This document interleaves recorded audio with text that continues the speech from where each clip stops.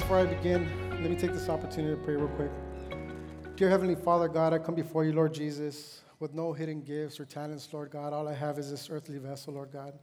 I pray, Lord God, that you use it for your glory, Lord. In Jesus' name, amen. So a couple of days ago when Pastor Ron asked me if I would share a message, a bunch of different thoughts started running through my mind, right? Because how many of you guys know that we're a busy church, right?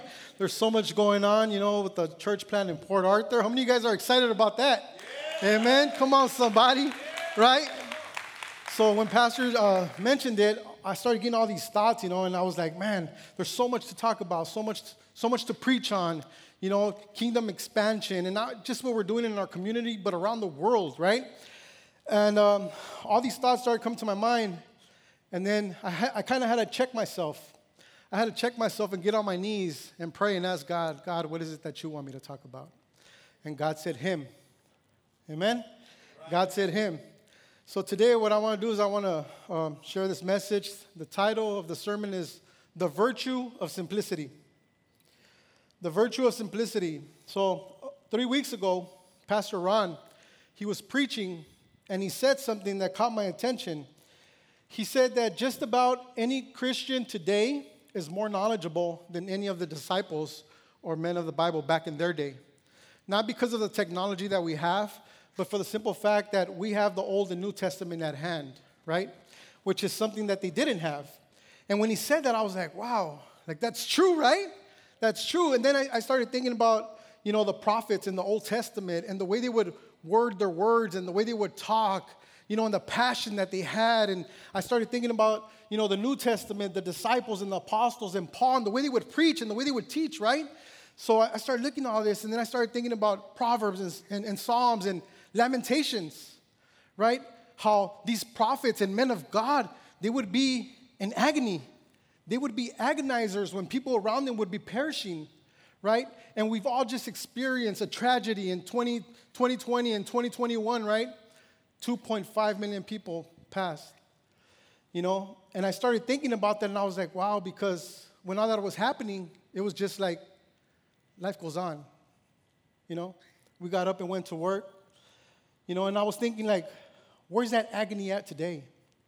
Where's that compassion at? Because guess what? A lot of those people didn't know Christ.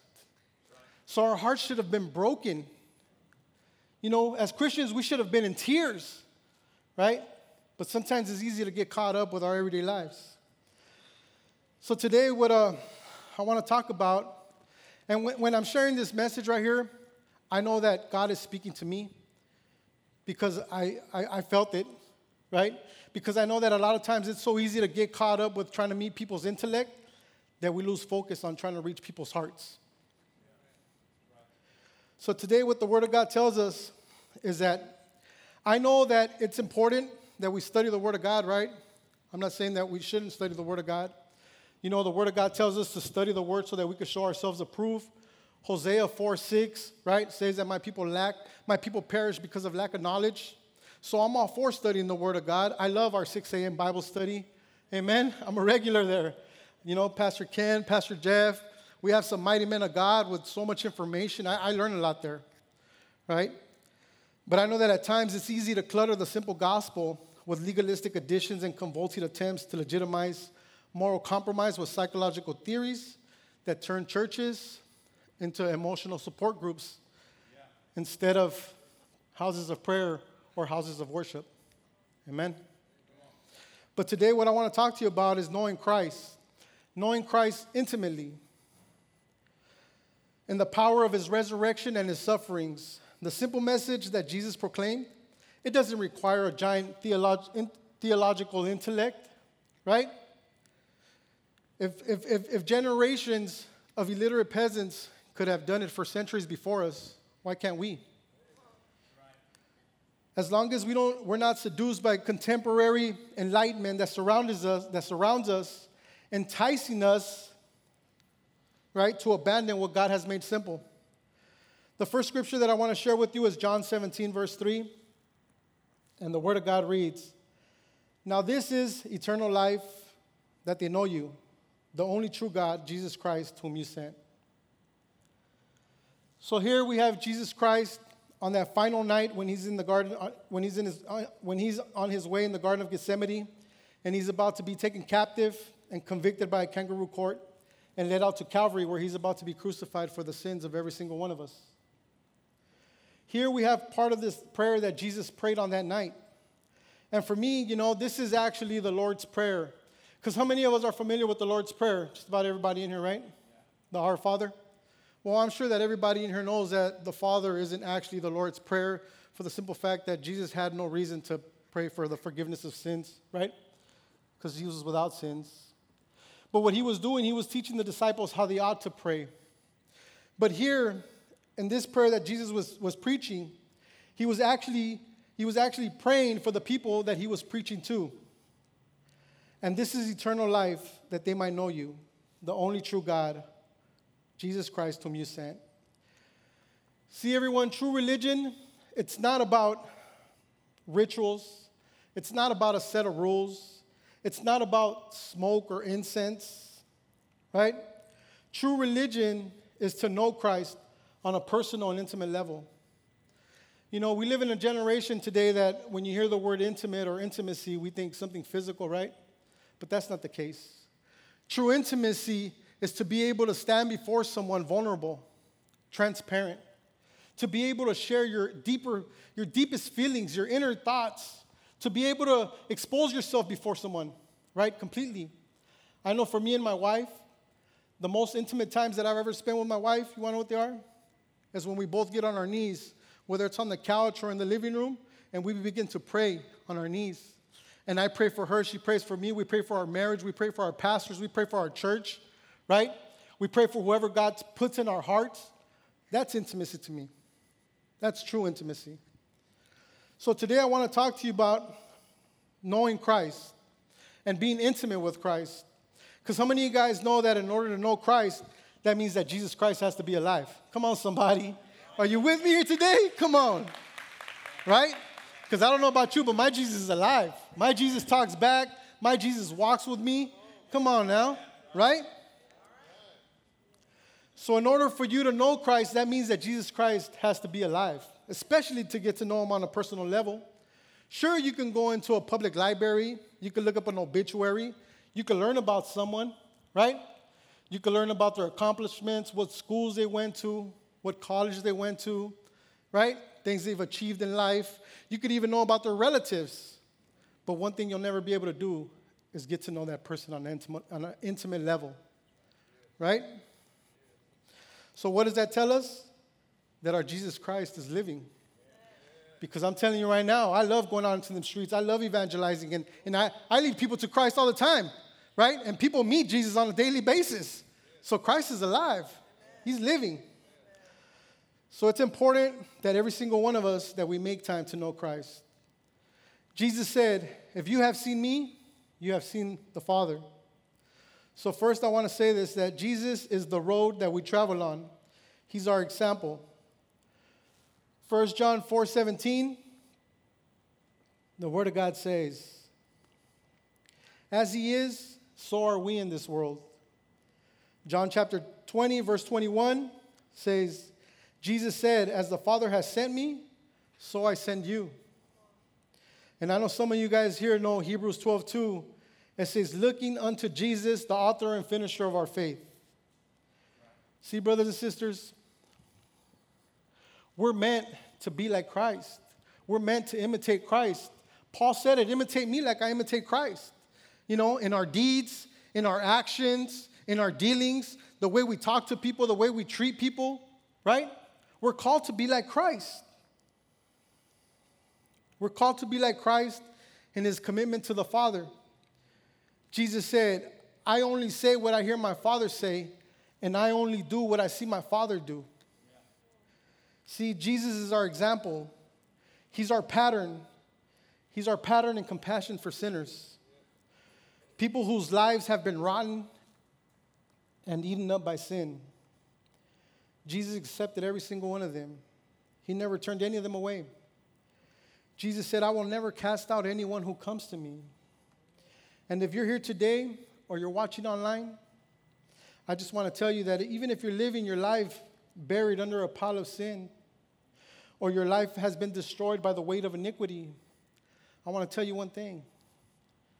Jesus Christ loves you. Jesus Christ loves you. And Jesus Christ accepts everyone just the way you are. Look at me. You know, it's a great honor to be able to stand right here behind my pastor's pulpit. Powerful, mighty man of God. Heart filled with compassion for everybody he meets. And that's real. That's real. See, we're called to follow Christ in his compassion for sinners, and we're called to follow him in his mercy for the weak. Let us not forget the simple gospel that Jesus Christ has left us. Because we know that for those who don't have, how many of you guys know that Jesus Christ is enough? Come on, somebody. Who provides? Right? Who provides? Regardless of where they're at in life, regardless of how raggedy their clothes might look, regardless of how uneducated they might be, right? Jesus accepts them all with open arms. It doesn't matter how oppressed or depressed you might be. Jesus Christ loves you, and he accepts you. Jesus will take you in even when everyone else rejects you. Even when everyone rejects you and turns their backs on you, guess what? Jesus is our example. His courage in the face of opposition. Man, you know, I read these scriptures and I think, and I'm like, wow, how courageous Jesus was. I'm going to be honest with you guys, man. I'll be straight up. Can I be straight up with you today? Come on, somebody. For me to sit down and write a sermon, do the research, that's easy for me. I love the Word of God. I don't mind studying. That's not hard for me. But to stand up here before all you guys and speak like this, it's hard. I'm being honest with you guys, right? It's hard for me. You know, but I think back of my Jesus Christ. Sorry that I personalized it, right? My Jesus. Our Jesus Christ, right? And I look when he stood in those open air settings 2,000 years ago, right? When he preached in those open air settings 2,000 years ago, and there was Pharisees, there were Sadducees, there was scribes, there was zealots, there were people who hated Jesus, people who plotted against Jesus and wanted to kill him. But guess what? Jesus still preached that word unflinchingly, right? That's a great example. I think about those times when Jesus preached and people heard him and they cared nothing for his words of grace. You know, who instead they plotted his death. But Jesus was courageous. See, so you and I, we have to follow Jesus in such a way. We need to stand courageously for the truth, even when no one else will, especially in these times. You and I need to stand, just like Joshua. Joshua said in Joshua 1:9, he said, be bold and courageous. So I pray that God gives us all the strength to be bold and courageous like Jesus in the face of opposition. Because Jesus is the road that we travel on, and yet Jesus is a companion that we travel with. There's a paradox for you, huh? That even though that Jesus has gone ahead of us, he has not gone from us. Believe me, brothers and sisters, you have never been alone on that road that you've been on. Jesus said, I will never leave you nor forsake you. And don't rely on whatever you feel. Jesus is not with you because of what you feel or because of your feelings. Jesus is by you because he said that he would be by you. And his word is true. He sticks to his word. He's faithful to his word. And he's not just the companion beside you. He's the companion within you. Amen? Which means that Jesus doesn't only encourage, he empowers. And I know that it's only by his grace and his might that I could stand up here before you guys. Jesus Christ is a distance that we travel to. Heaven is our home. And why is heaven our home? Because of Jesus. Come on, somebody. Right now, I want every single one of you guys to think of the day when you get to see Jesus with your very own eyes. Think about how you felt before you knew Christ, the way you were before you knew Christ. Think about how your life is now that you know Christ. Right? Think of the day that you're able to stand before Jesus and He welcomes you. He welcomes you into a kingdom that you've inherited before the foundations of the world were even created. Like, wow. He's not speaking parables or riddles or mysteries. He looks at you and says, this is your home. No more imagination, no more fears, no more tears, no more Jesus movies, no more Chosen. I like The Chosen, by the way. But the genuine face of Jesus Christ, our Lord and Savior, looking at you. And we get to see Him face to face. Jesus is the destination that every single one of us travels to. And whether you believe in Christ or not, Jesus is the destination of every end of everybody. He is the Alpha and the Omega. He's everyone's destination. Even those who mocked Him, those who scoffed at Him, those who were too busy for Him, they will all take a place before Him. You know, last week, Pastor Marcus said something when he quoted Pastor Ron. You know, Pastor Ron said that we're all going to see Jesus, whether it's in our time or when He comes for everybody, but we're all going to see Him, right? Even those who rejected Him. See, Jesus comes knocking on every heart, and every heart that opens, He makes room for them.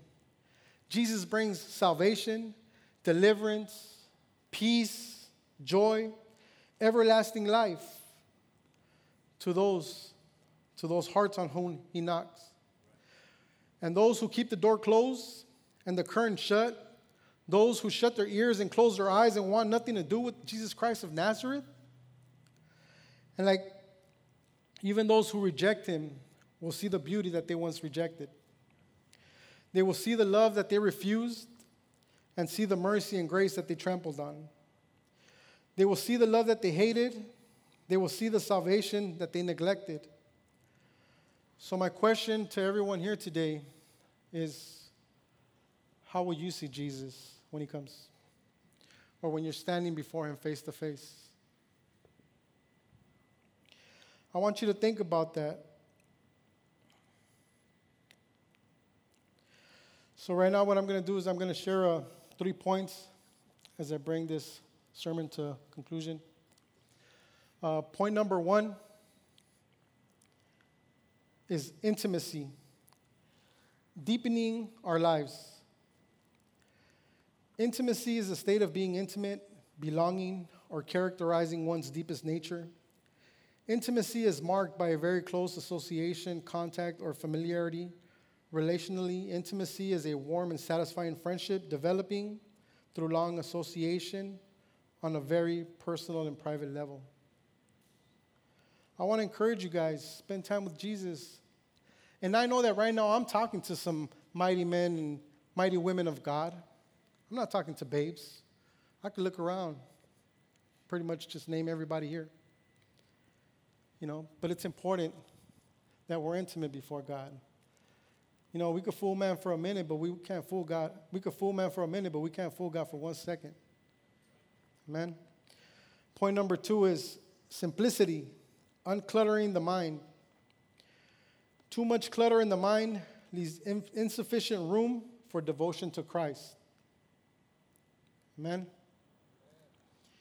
And point number 3, prayer, calling out. Prayer is listening as well as speaking, receiving as well as asking, and its deepest mood is friendship held in reverence. So the daily prayer should end as it begins, in adoration. Amen?